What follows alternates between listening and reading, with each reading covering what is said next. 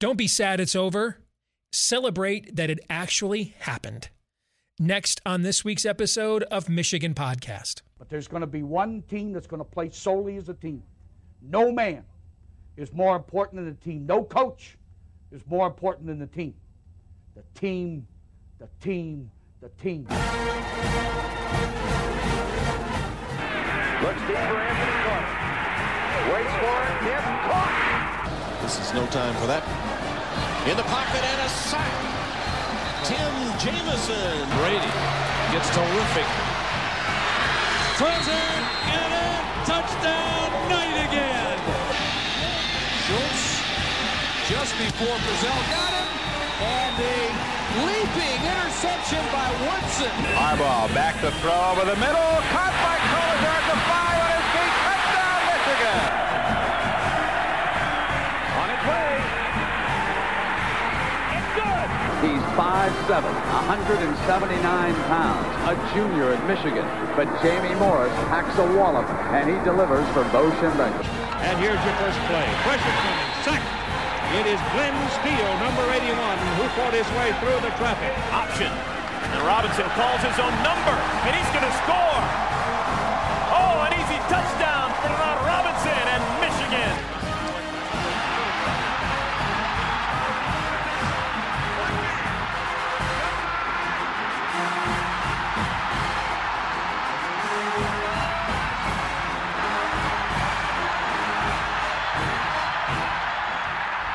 Win it. We're going to win the championship again because we're going to play as a team. And when we play as a team and the old season is over, you and I know it's going to be Michigan again. Michigan.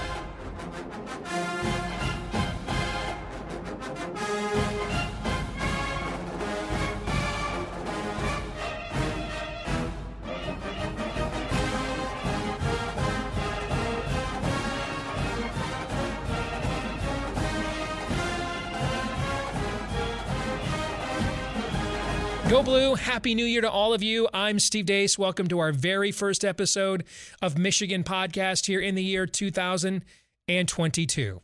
And it's a little bittersweet, although not really all that much. See, a lot of you have wondered over the last couple of years, well, pretty much ever since I drank that Kool-Aid in 2018, so 3 years.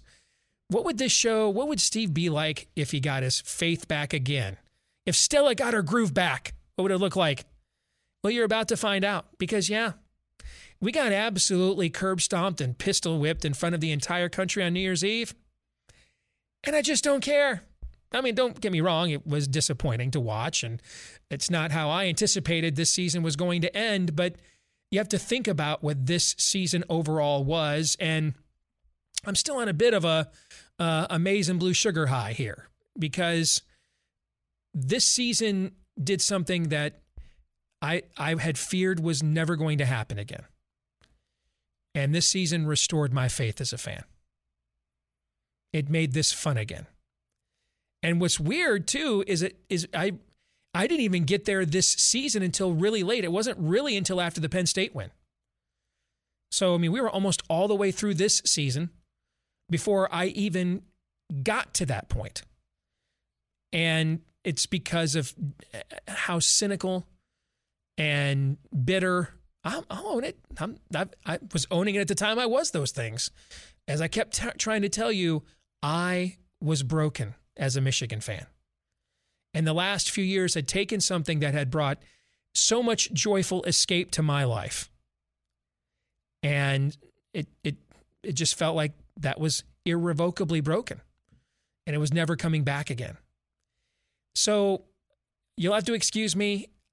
I can feign some crushing level of disappointment and frustration, but I'm really not. I mean, I wish we would have won. I seriously thought we had a chance to win. But in the end, we lost to a team that until the final week of the season was being debated about where it ranked in terms of historically great defenses, had absolutely curb stomped and pistol whipped every team, and what we all understand, even if we don't want to admit it, is the best conference in college football. And except for one game, looked like the unquestioned number one team in the country. And it looks like we just played them at the bad time there. I mean, it was going to go one of two ways with Georgia. Either they were going to show they had a glass jaw, or they were going to come back pissed. Unfortunately for the good guys, it was the latter, and the most talented roster in college football unloaded. And then we played poorly on top of that. Now, I mean, if we played those guys 10 times and we played well 10 of those games, we're probably losing at least 7 of them anyway. But when you play poorly, and it looked like right from the start, we were pressing out of position. Run fits were off. It looked like we kind of had lost some of our focus after the long layoff. And Georgia had a long layoff too, but they didn't spend as much of it getting individual accolades and awards and pats on the back like we did. In fact, they got a lot of it. Nakobe Dean won a big-time award, but a lot of, they got a quarterback controversy. They got people questioning whether they were now the most overrated team all season long. There were a lot of people adding chips to those very broad shoulders of those 19 five-star prospects on the Georgia roster. That's right, I said they have it. 19 of them. 19 of them, guys. So you only play 22 guys in a game, all right? Georgia's got 19 five-star prospects. So we played them at a bad time. We played our worst game of the year. We'd only played one bad half all season long. It was the second half against Rutgers. Doesn't mean we had all great halves. We hadn't. But there's only one legitimately bad half of football Michigan played this year, and that was the second half against Rutgers. This is the only legitimately bad game we played. Unfortunately, came on the biggest stage against what I think will prove to be the best team. I think they will beat Alabama in the rematch and win the school's first national title since 1980. OU Herschel Walker. But I can't get to a place of disappointment that's of a crushing variety. My main disappointment isn't that we lost, is that the season's over. I wanted this to continue. This is fun again. And it's fun that Michigan let us get to know the players again, that Jim Harbaugh let us get to know him again, like we did as a player. We got to hear human interest stories like David Ojabo and the kinds of things that, frankly, for a lot the last few years, Michigan stiff-armed us as a fan base, kept us at bay. They let us in. I was listening on WTKA the other day, and Devin Gardner, former Michigan quarterback, was talking about this is the first time under the Harbaugh era that the former players were welcomed back with open arms at all times. It felt like Michigan football again. And I didn't think that feeling was ever going to come back. I really didn't. I was in a very dark place.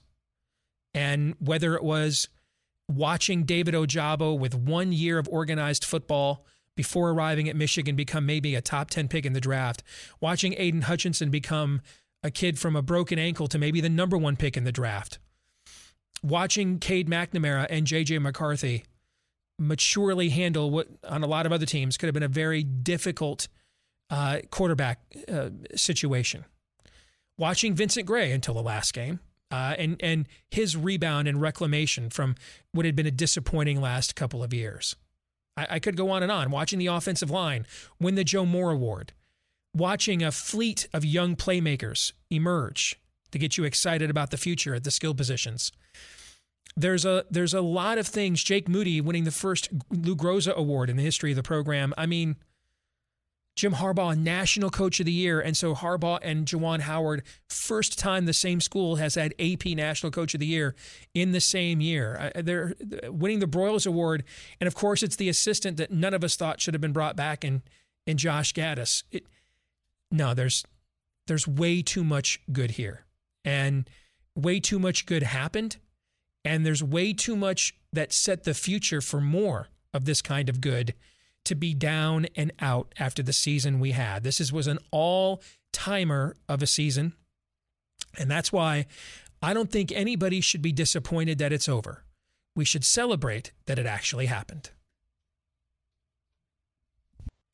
Well, the calendar is about to turn to basketball season, and if you like sports handicapping and you like Michigan Podcast, a great way to marry those two is to support us on our Patreon at patreon.com/Michigan Podcast. College basketball last year, we were 59 games over 500. We hit 56% of the games in the NCAA tournament. We correctly advised you to take Baylor at 6-1 to win the NCAA tournament, which they did. We had a very good college basketball season last year, especially down the stretch, and we're loaded for bear now for the new season as well. And yes, we'll continue on with our football handicapping as well. So make sure you support us, just $5 a month. Who knows, it might win you some money when you go to patreon.com/Michigan Podcast.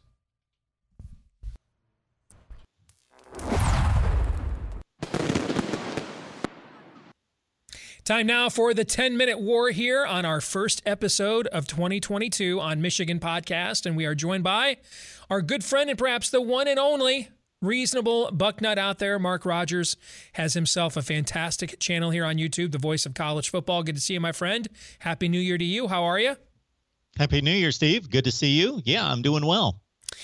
Well, Mark, we laid out at the top of the show, next week we're going to get more into what I think Michigan can do to take the final step now as a program, now that kind of Harbaugh has taken the next step. And then Georgia showed there is still a final step that a program like Michigan has to take. We'll get into what I think Michigan needs to do for the future next week. This week, though, our theme is, hey, don't be sad that it's over. Be happy that it actually happened. So let's look at this season as a whole. And I go back to, I think, the very first conversations you and I had about this all throughout the offseason, that I told you that I thought this season would either be Jim Harbaugh's National Coach of the Year or fired. You remember me saying that? That with all the new plate pieces and everything, that either this was all going to hit at once or it wasn't going to land, and either he was going to pull off the Brian Kelly, and that's the only coach I can think of that reinvented himself this deep into a career with a new staff, and it didn't signal that he was canned next. It worked for Brian Kelly. If you look at Notre Dame, had 5 straight double-digit win seasons after that, first time in school history, and now it has worked for Jim Harbaugh. Just your thoughts on this season as a whole and what it means for the Michigan program. Well, it's an overwhelming success because the Ohio State factory was a juggernaut coming into this season and had everything working its way, going its way, from what was happening on the field to recruiting to the psychology.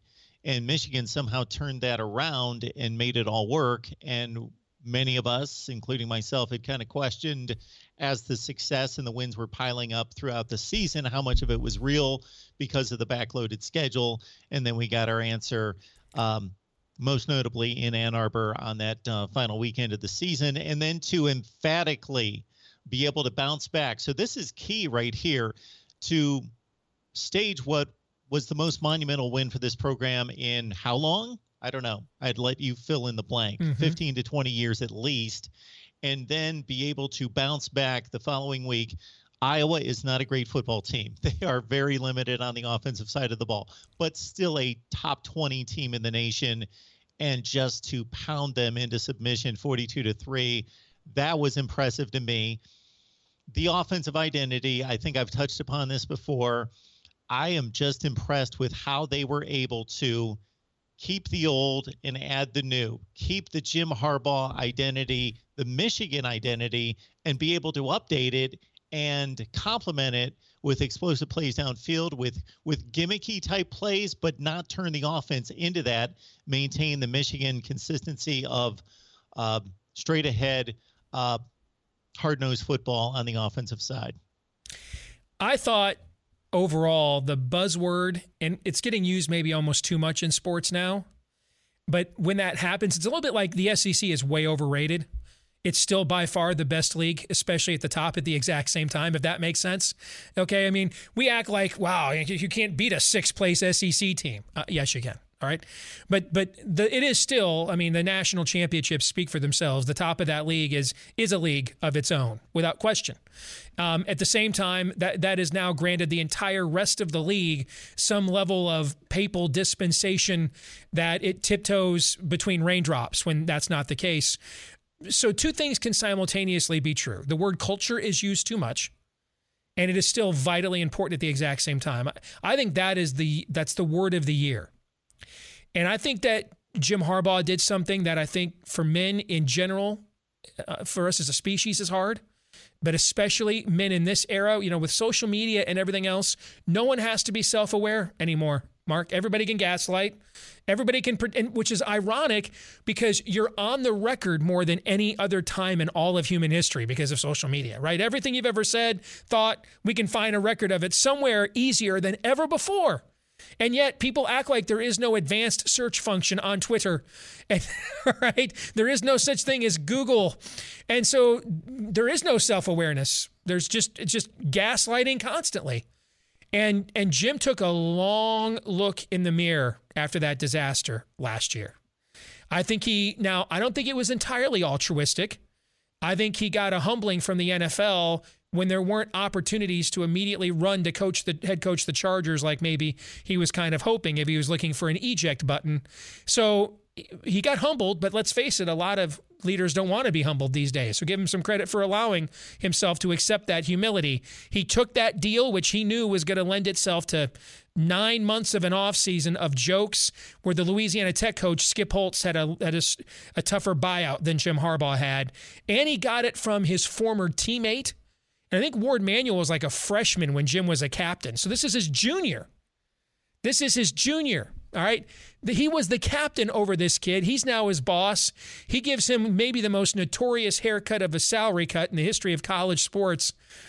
A lot of people would not have welcomed that, certainly not have accepted it, let alone thrived despite those things. All the different coaching changes that were made, this became one of the youngest coaching staffs in all of the Power Five all of a sudden. And I think that's the thing, is he allowed for a player-led team. We've been wondering as Michigan fans, where's that Michigan culture? Where are the strong captains, the senior leaders, instead of guys sitting out bowl games? I mean, where's the senior leaders at? And I think that it took him a long time to realize, you know what? The problem here really is me. That it's Michigan, even Clemson, which gets away with things from an athletic, shall we say, a compensation standpoint and an academic standpoint. You can't do it. Michigan. Dabo is a huge culture guy. This was the first year they've had any transfers there. He kept the same staff for 10 years. Okay. I think Jim realized, you know what? This isn't the NFL. And we've actually got to build a college program here. I need to be more available. I need to be more involved in the lives of my players. I've got to be more open to them. We need coaches that are not just football coaches, but want to be surrogate dads and mentors of men.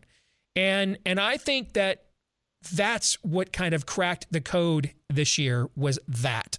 And then I think they went with a scheme where they just did whatever was best for the players they had. And I don't think they've done that in the past. I think in the past it was Jim's system. And then when Jim's system ran its course, then it was, well, let's do with this new, speed and space without even looking at what kind of athletes we have, right? We got Nico Collins and Donovan Peoples-Jones. Those aren't quick twitch guys, okay? And I think this was the year that he both finally decided I needed to be a college football coach, and B, I've actually got to be more merciless. We're just going to do whatever the hell works. So where's the talent on this team? The edge rushers and the running game. So we're going to build everything around those two things, and everything we do will build off of those two things. And I think those were the two big factors in why this was such a stunningly successful year. We're all familiar with the adage, pride comes before a fall, but few of us are familiar with a lot of adages that are from the Bible and elsewhere that tells us that humility comes before elevation and ascension and moving to successful places in our life.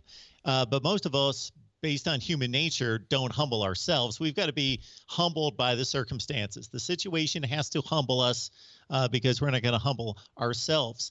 And looking at what Jim Harbaugh does and did this past season, as you outline it, what comes to mind is Nick Saban and Urban Meyer. So we're talking about the two most successful coaches, Saban, in Saban's case, of all time, arguably. I think we're there at this point to just flat out call him the GOAT. And then with Urban Meyer of the last 20 or 25 years.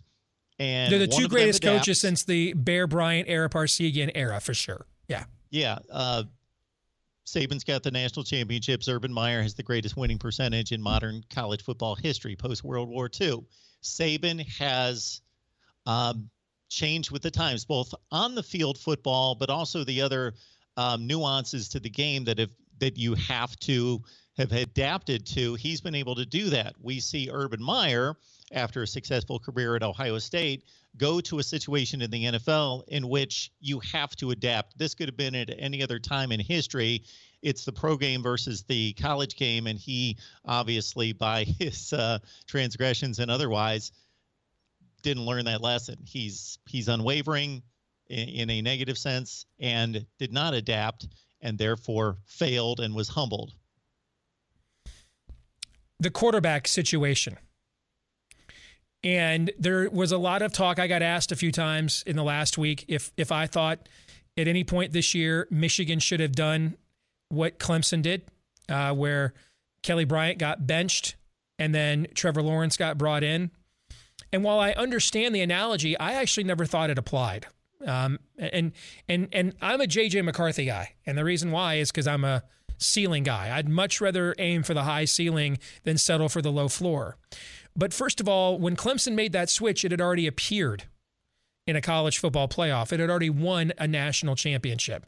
It had already reached that final step as a program. So the culture there, would be a little bit more accepting of dumping a guy that just took you to the playoff for a 5-star freshman, because most of the players on that team had just won a national championship with Deshaun Watson a couple of years ago and understood this is the new baseline for this program. It was not a program on the ascend. It was a program that was attempting to sustain what it already accomplished.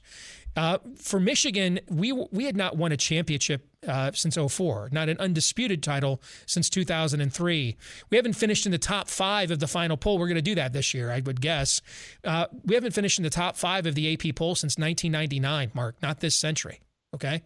So I don't think it would have been smart to make that move whatsoever, especially it's clear that McCarthy was handling it well, because if he wasn't, we would have seen that, okay? I mean, you're talking about that guy could have blown the team up with, hey, I should be playing and talking to players. Clearly he wasn't because of the chemistry they had this year. McNamara, I don't think is a great college quarterback. I do think he's a hell of a leader, though, and I think he played a huge role in resetting that culture this year. And I think that this was always a reset year. It was always about if they won enough games to get to next year, when they really thought that was going to be the year that they'd be able to compete for titles again.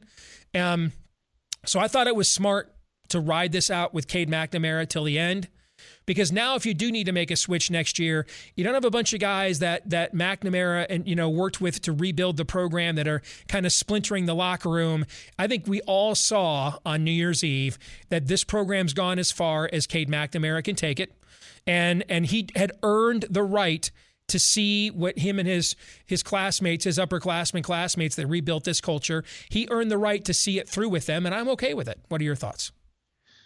I'm also okay with, and more than okay with, I'll go a little shy of brilliant move by Jim Harbaugh throughout the season to give that time to J.J. McCarthy. Like we talked about throughout the season, is he setting the stage to hand the reins to J.J. McCarthy? No, he never was. Of course, if McNamara would have given him reason to, he would have. But he gave him meaningful snaps in meaningful games, and so he knows what he's got to a certain extent. He's played enough, McCarthy has, against good opponents to show us what the floor is, and the floor is no less than what Cade McNamara is. So he was able to progress this team, satisfy J.J. McCarthy with some playing time in meaningful games against good opponents. He was able to keep it in Cade McNamara's hands, not upset the locker room situation, but then also set himself up to know what J.J. McCarthy's going to give him if he turns to him as a starting quarterback. So I think he checked all the boxes and made it all happen and balanced it all out just about as best as possibly could have happened. Before we let you go, let's talk about the Big Ten as a whole.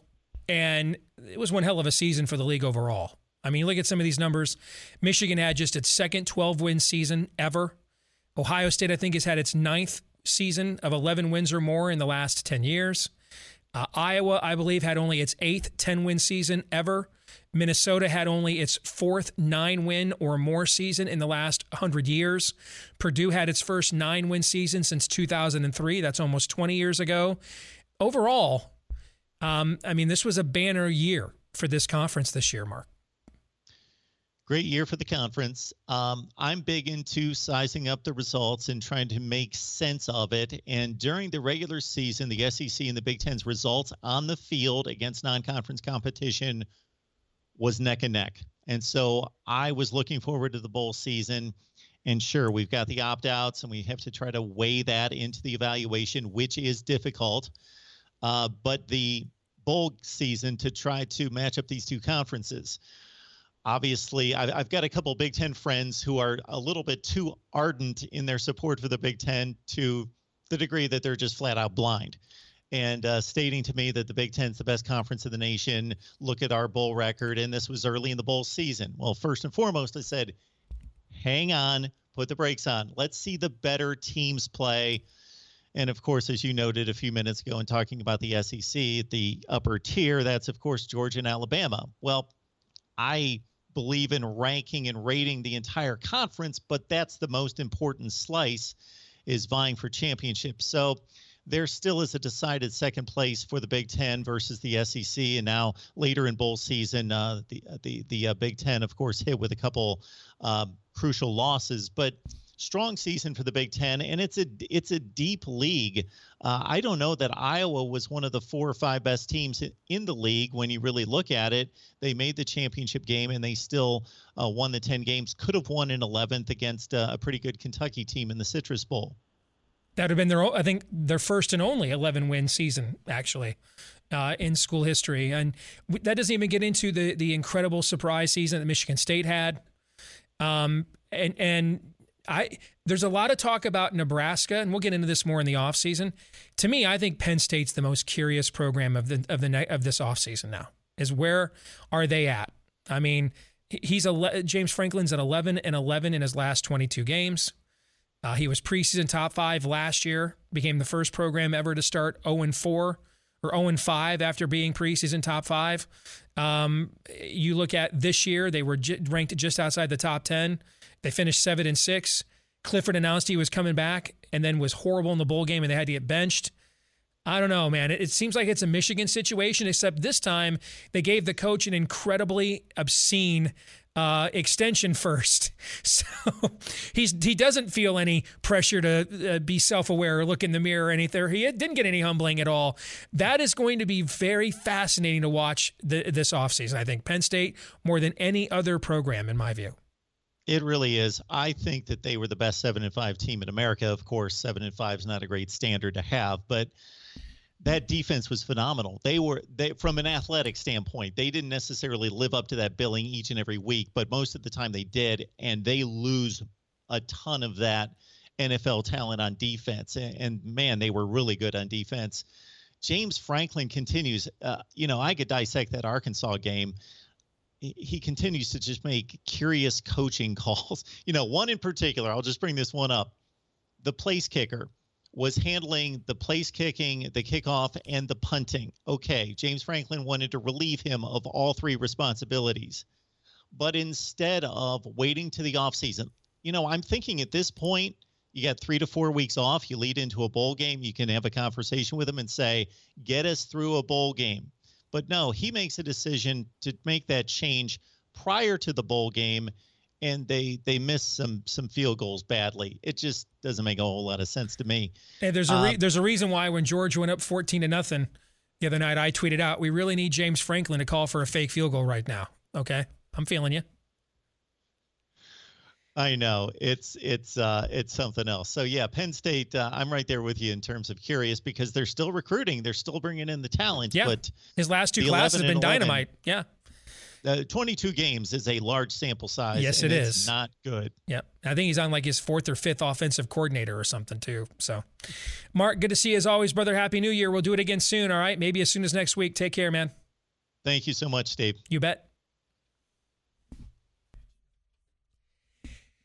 This week's Twitter poll results, we asked you, which historic predecessor do you think best describes the 2021 Michigan football season, the 1969 breakthrough that signified the beginning of the Schembechler era for the next 30 years, and Michigan was among the leaders and best on a perennial basis. 52.8% of you think it's that.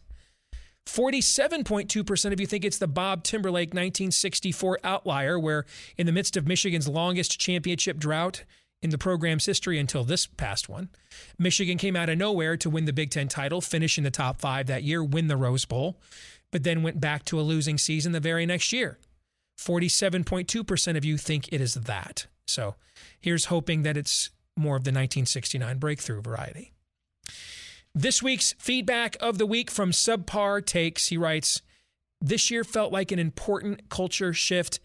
Need to reload on defense, but I have very high expectations for this team next season, as you should. Offensively, from a skill position talent and an offensive line perspective, I think this is going to be the most talented offense that Michigan has returned in a given season.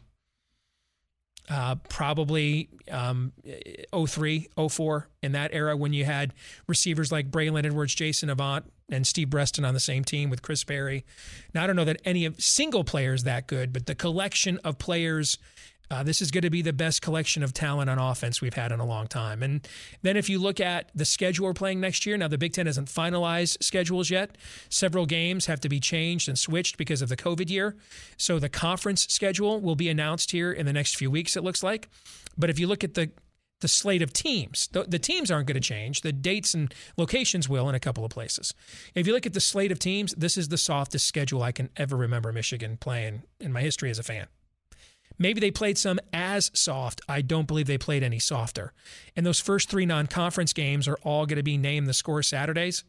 So if you did want to reload on defense and get a young, talented quarterback, J.J. McCarthy, prepared to take the reins, that's the perfect schedule to do one, if not both of those things. So, I mean, to me, I think 10 wins is the floor for next year's team. That's the floor. But a lot of things to talk about and break down between now and then, and we'll keep doing that right here on Michigan Podcast. Don't forget to like, rate, subscribe, 5-star review, share, whatever applies to however you watch, whether it's right here on YouTube or you listen, whether it's on iTunes or Stitcher or Google Play. Please keep doing that so we can find more Michigan fans just like you. Follow us on Twitter at Michigan Podcast as well. Until the next time, I'm Steve Deace. Go Blue.